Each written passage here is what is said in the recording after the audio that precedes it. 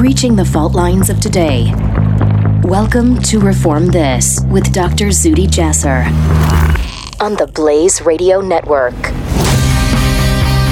This is Dr. Zuhdi Jasser. Welcome to another episode this week of Reform This on the Blaze Podcast Network. Always an honor to be with all of you. Thank you for joining me. Thank you for listening to a podcast that I think covers the issues that should be on the top of the radar for all of you, freedom lovers, believers in free speech, believers in the American Constitution, those of us who want to join me in the battle against what I think is the most important battle of the 21st century. Yes, we're fighting a virus. Yes, we're in the middle of a pandemic. Always a lot of things on the urgent agenda.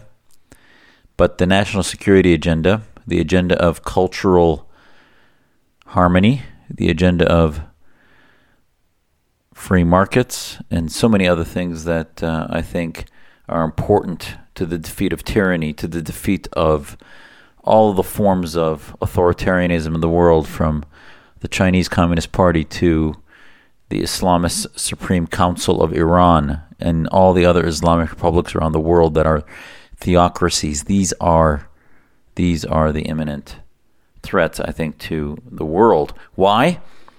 Because we're not facing them. Because they are a disease that is growing, that will take away our freedoms, our religious freedoms, our human rights, unless we begin to confront them. And again, this week, it is being confronted in France, in Austria, in Europe. We're not paying attention to it here in the United States, so I'm going to continue to talk to you about it, because every week we're learning things that are new about the fronts of this battle, about what the Islamists are doing and how they're working together to shape and try to propagandize exactly what's happening in France, exactly what's happening in Austria.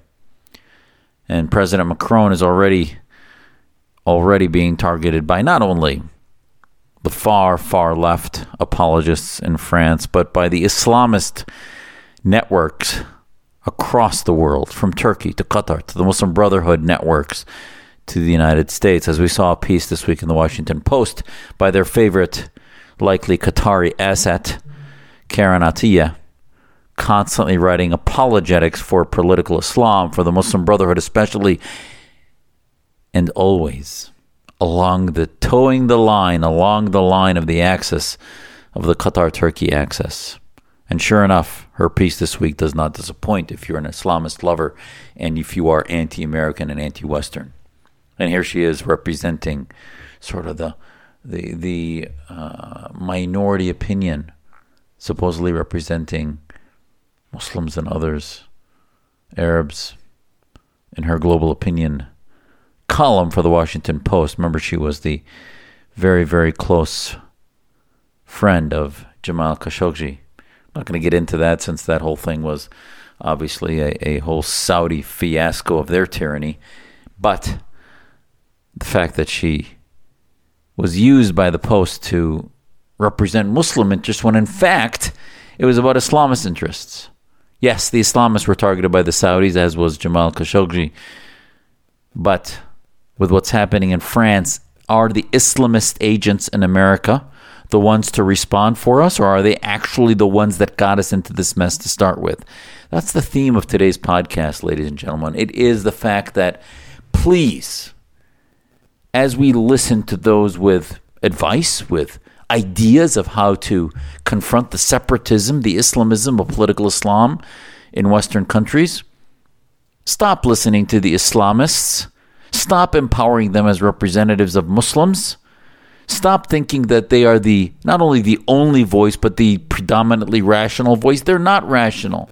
They want to protect Islamism. They want you to feel that you are attacking Islam when you attack political Islamists, when you attack their ideas as being separatists, when you attack the barbarians that slaughtered the employees of Charlie Hebdo.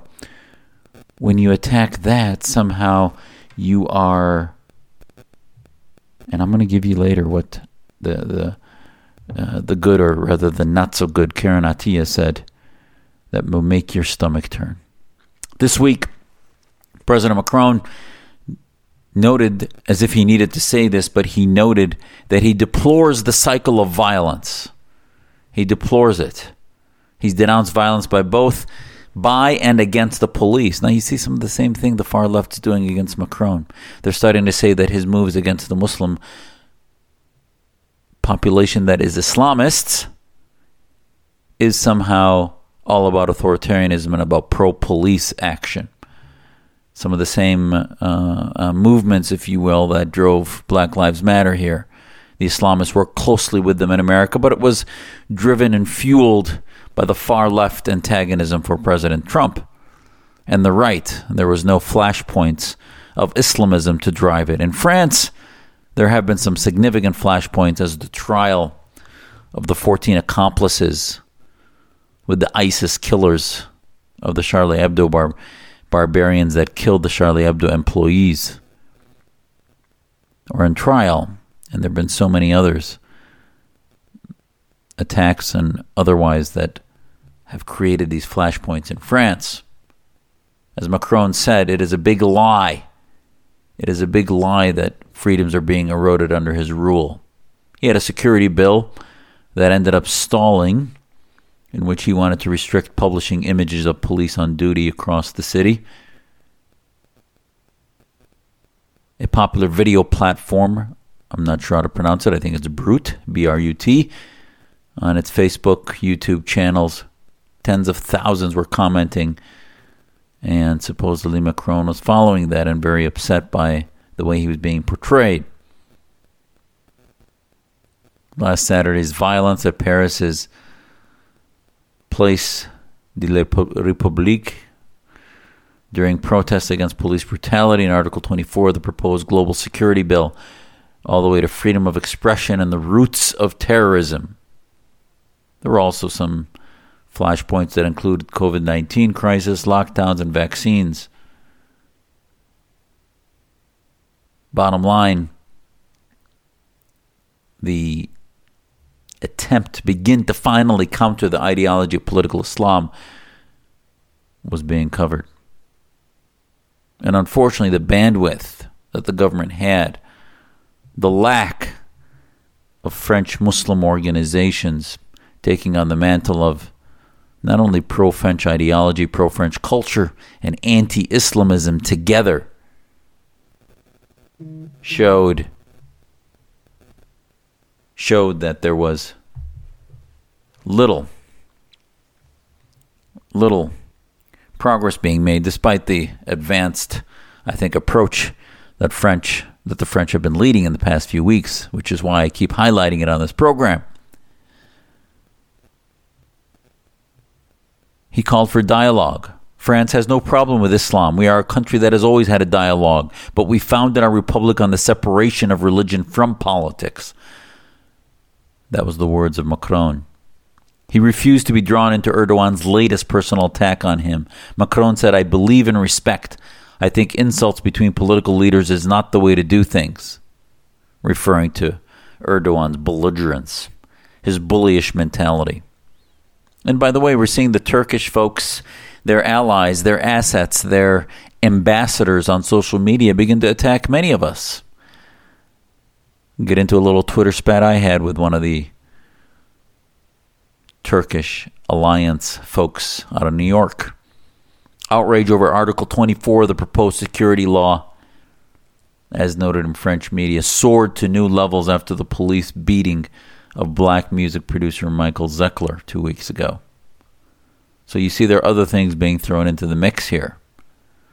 When it comes to race now, you can say what you want about President Trump. President Macron is giving them the language they want. He said, when you are not white, you are more likely to get checked by the police. You are identified as a problem factor, and that cannot be justified. He's pretty clear in his defense of anti-bigotry, of fighting against racism within any police forces. But he also lashed out at the violence against police at last weekend's rally in Paris, which he blamed on troublemakers. He then got interviewed with Brut, this social media platform, a video-based news portal, and he wanted to win credibility with the youth. his ruling party, the LREM party, said on Monday they proposed a complete rewrite of part of the draft security law. So things are beginning to get to the brink. The brink of what? I don't know. We're going to see. But the bottom line is there is a triangulation happening. What am I talking about, triangulation? The triangulation that's happening is a coalescence of conflicts between three major forces in Europe and the Middle East. And this is very significant because it is not a military battle, but one of, and I hate to use the words of Samuel Huntington because I disagreed with one of the premises of his, I think, 1991 book, his position on the clash of civilizations, if you will. But there is a clash of cultures happening. There is a clash of theologies and a clash of political approaches of society, secular democracy versus theocracy. The triangulation is between Turkey, the Islamist Brotherhood, Muslim Brotherhood, and all of its Islamist agents and grassroots popular movements, including Qatar and all of their assets. And the third point of that triangle is European nations led by France and Austria right now that are fighting to maintain their personal, their national identity of who they are against the Islamist mindset that includes immigrants, that some have allegiance to the Islamism of Turkey and the Islamic Muslim Brotherhood, and again I'm focusing more Sunni side, versus the allegiance to Europe and the French nation states and other secular nation states and their associated Universal Declaration of Human Rights. Now, that I say that's a triangulation, and that's important because one of the things why we saw positivity in the last 2 or 3 years is that there was a separation between the funding by tyrannies like the Saudi regime and the Muslim Brotherhood that had really decimated any efforts at reform for 50 to 60 years since the Muslim Student Association sprouted roots in the late 1960s.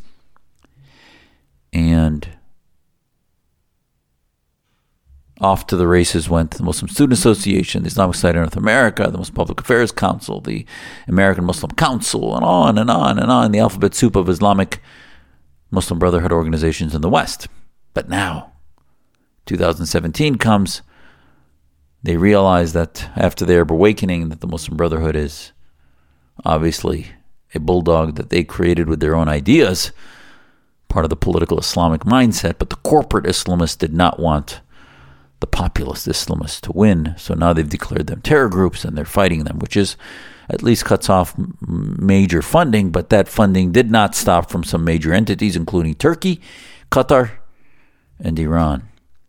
So now, as finally a few countries, notably France and Austria right now, but also we've seen rumblings in the Netherlands and elsewhere, are beginning to address political Islamic threat to the identification of their citizens with their country. And as that starts to happen, there's going to be pushback. It's not going to come now from Saudi, from the Emirates, from Bahrain and others that have not only had the Abraham Accords that are beginning to bring them closer to real friendship, genuine theological and political friendship with Israel and the West, but also they realize that political Islam and its grassroots movements are a threat to not only Western society, but to their own. So, what's left? What's left is this triangle. The remaining regimes, because without the regimes, the popular movements will die.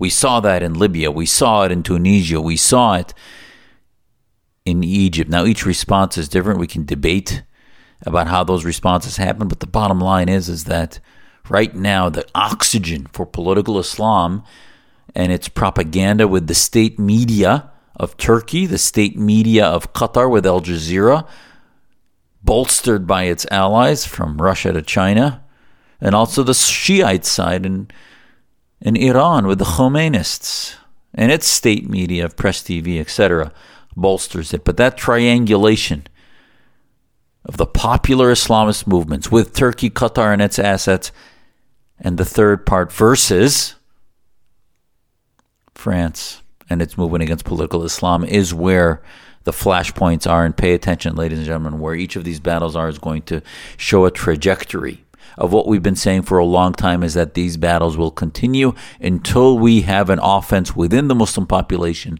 against the Islamists at their home base, within the faith of Islam, within the Muslim consciousness.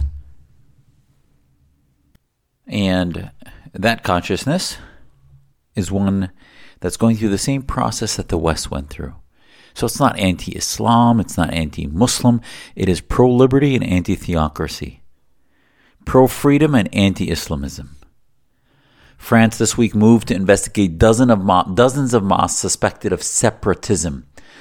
New York Post reported this week that France will on Thursday start investigating dozens of mosques suspected of fomenting Islamist ideology to combat the rising threat of religious extremism, Interior Minister Gérald Darmanin said. The government has launched what it calls an unprecedented action against separatism following several Islamist attacks in France a few months ago, including the beheading of a teacher who had shown his class caricatures of the Prophet Muhammad, Samuel Paty. Darmanin said 76 mosques out of the more than 2,600 Muslim places of worship had been flagged as possible threats to France's republican values and its security. Where suspicions are confirmed, the mosques will be closed down, he said. So that's interesting. They went on to talk about the fact that investigations will dig into the mosque financing, background of the imams deemed suspicious, and search for evidence, among other things, of Quranic schools for young children. President Emmanuel Macron has worried of the growing menace of the Islamist separatism and its challenge to the unity of the secular French Republic. Core French values such as freedom of belief, gender equality, and the right to blaspheme are threatened in localized areas, he has said. And he noted, quote, "Faced with this ill that is being into our country, France has rallied with resilience, with determination," the president wrote in a letter to the Financial Times newspaper in November. Now, the AP goes on to report that the government's crackdown has left some Muslims feeling increasingly alienated in their own country. Some Muslim leaders, while backing the government's fight against Islamism, have warned it against inadvertently lumping in the majority with their faith with the fomenters of hate. So, this, I think, sort of summarizes where we're at. There's no doubt that they said some, not all. And all I can tell you is that, are these Muslims going to be observers, or are they going to be leading at the tip of the spear the ideas to defeat political Islam and reform against? And what are those ideas? Is the Ummah universal concept of people of faith, or is it only for Muslims? Does it mean state, or does it mean faith community? Those meanings are both seen in the Quran and at the time of the Prophet.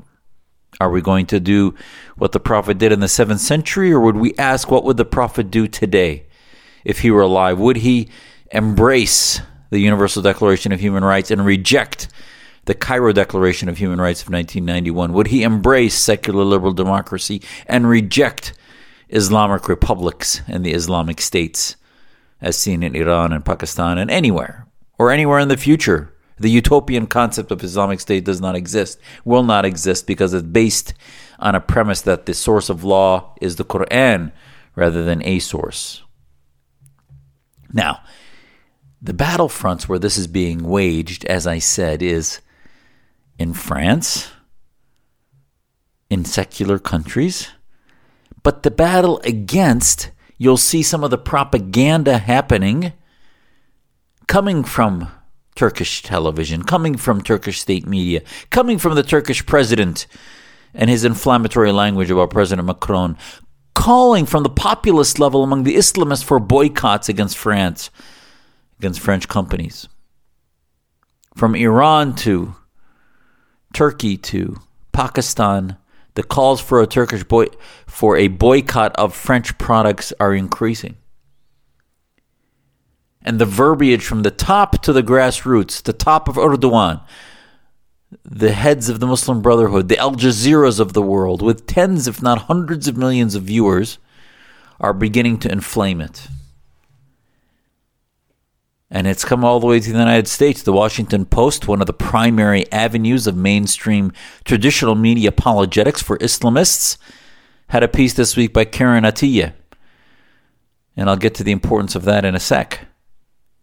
But Turkey, also while it wages this war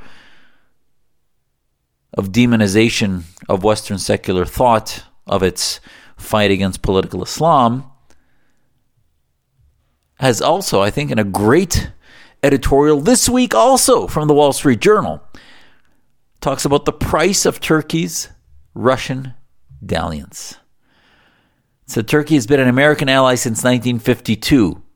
Incirlik Air Force Base has been essential in the war on terror.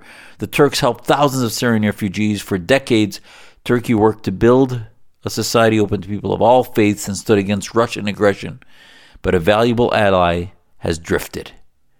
And by the way, it's drifted completely in line with the Islamist takeover around 2000 with Erdogan.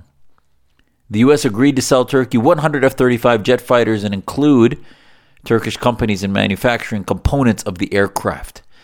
But 3 years ago, Ankara decided to purchase the Russians' S-400 missile defense system designed to shoot down the F-35, allowing Russian advisors to work near F-35s and giving the S-400 radar proximity to American stealth aircraft is completely unacceptable. So not only are they buying from our antagonists, our enemy in the Russians and all their allies from Iran on, but they are giving them our technology.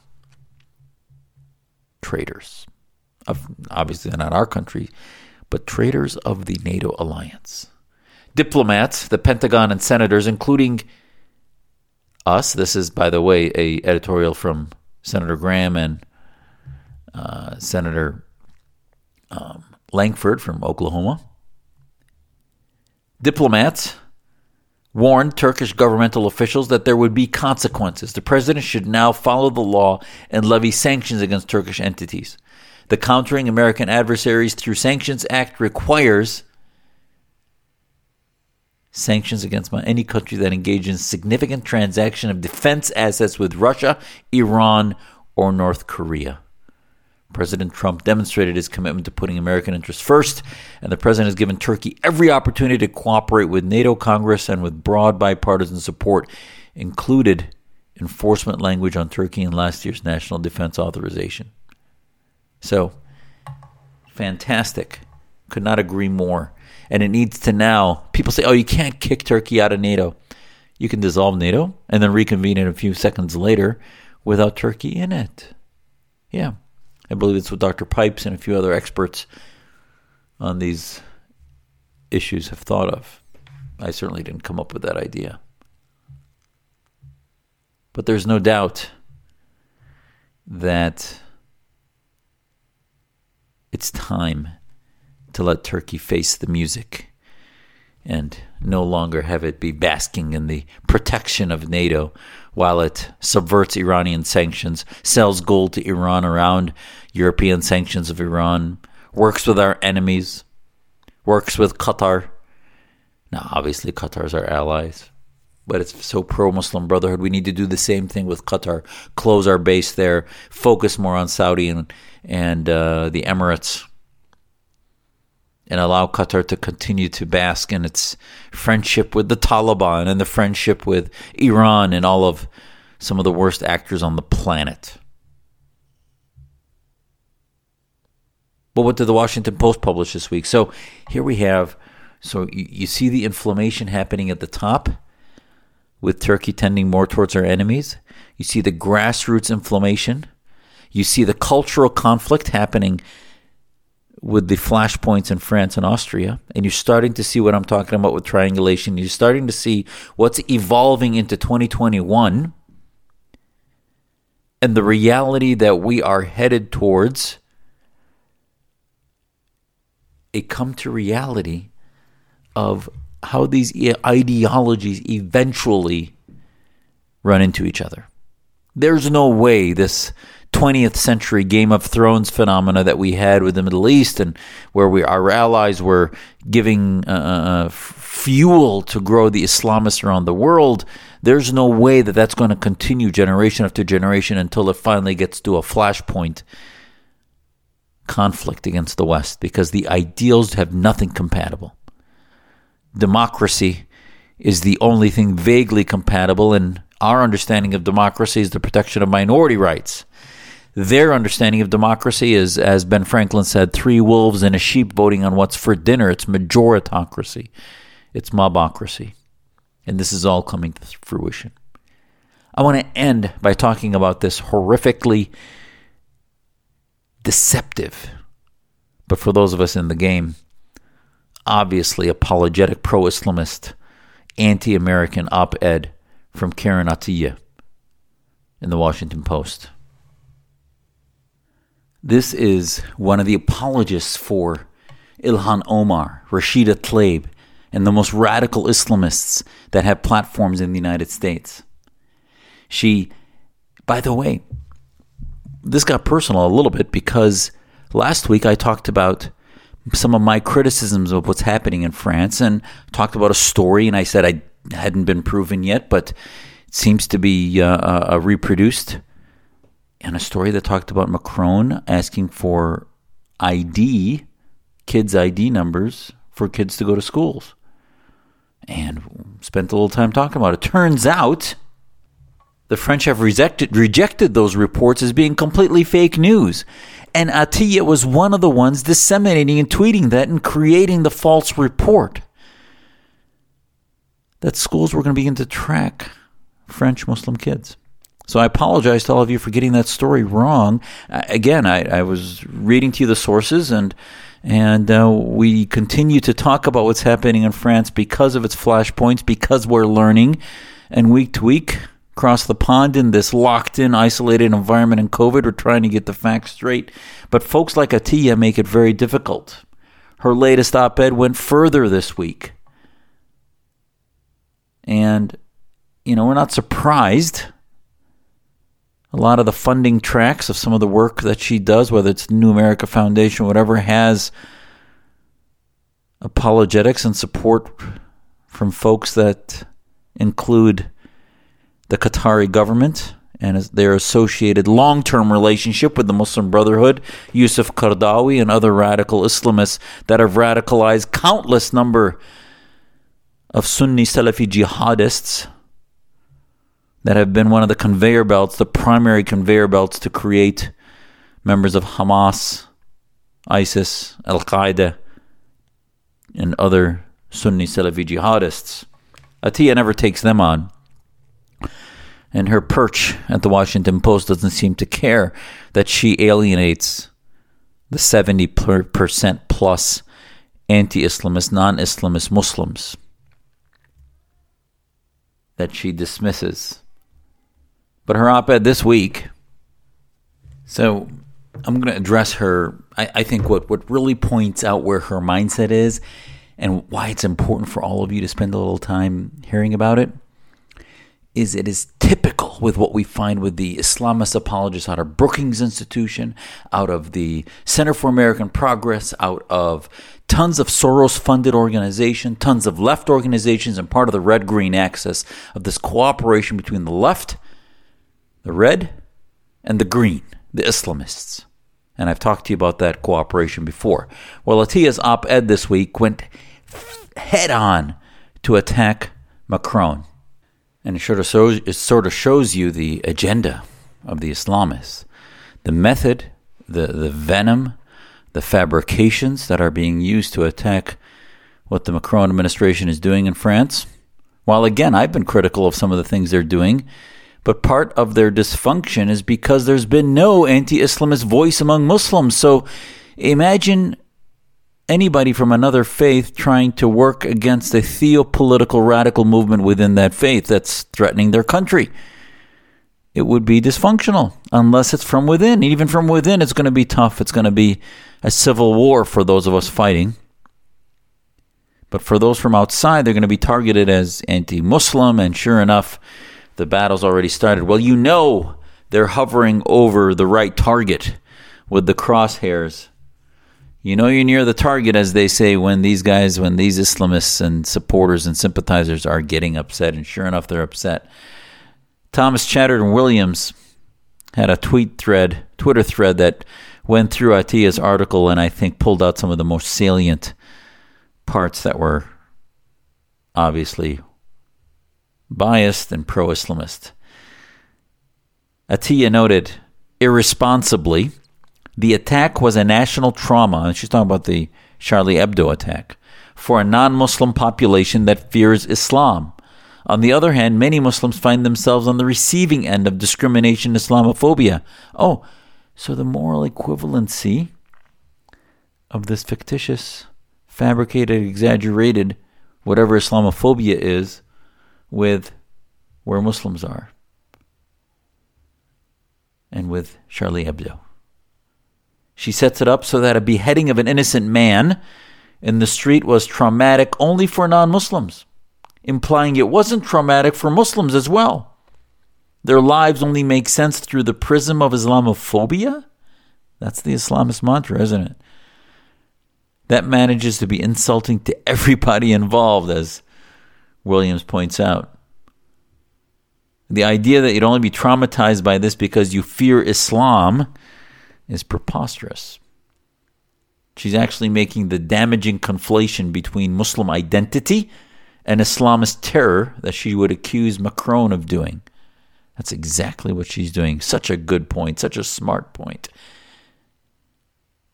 Williams notes, she's actually making the damaging conflation between Muslim identity and Islamist terror that she would accuse Macron of doing. I've said that so many times that the Islamists actually love believing there's only one Islam. Erdogan said there's no moderate Islam, there's one Islam. So therefore we are all equated with the terrorists. Really? That's what he's saying. That's what she's saying. That's what the Washington Post is posting, not by some guest opinion writer, but by their global opinion leader and editor. And just to force the new American conversation all the way into France, she accuses Macron of white fragility, quote unquote, for his response to consecutive public beheadings in his country, and from a teacher who was trying to teach students about freedom of speech and debate and critical thinking. She noted that Macron and the French media establishment have responded with a feverish fragility. Oh, they need to toughen up against ISIS? Because that's normal for Muslims, I guess? Is that's the message from the Washington Post? Wow, you know these Islamists are afraid. They're pulling out the most absurd, obscene arguments with what's happening in France now on the pages of an American newspaper that has under its title, Democracy Dies in Darkness. Yeah, your eyes go dark when you get beheaded. And democracy does die then, doesn't it? Doesn't seem to be anything. I guess those are just psychiatric problems. And yet, the Islamists she apologizes for, from the Qatari regime to the Muslim Brotherhood, the Islamists and others, seem to never talk about how to counter-radicalize.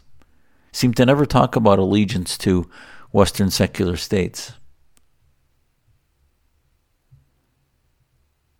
Williams concludes, and finally, after helping spread around the world a dangerous rumor that Macron was assigning Muslim school children special tracking numbers, she flips that incredible mistake into a form of victimization. She said, I was also viciously attacked after making an inaccurate statement that I soon publicly corrected. Oh.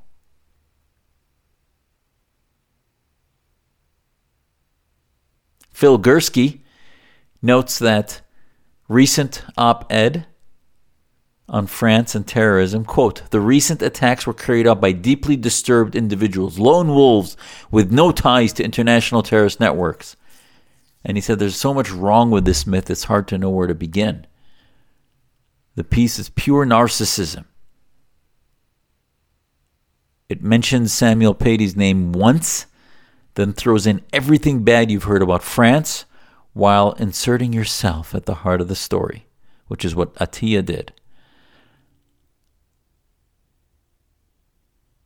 No state is obliged to stay neutral in the face of what it sees as a fundamental threat to its existential ideas.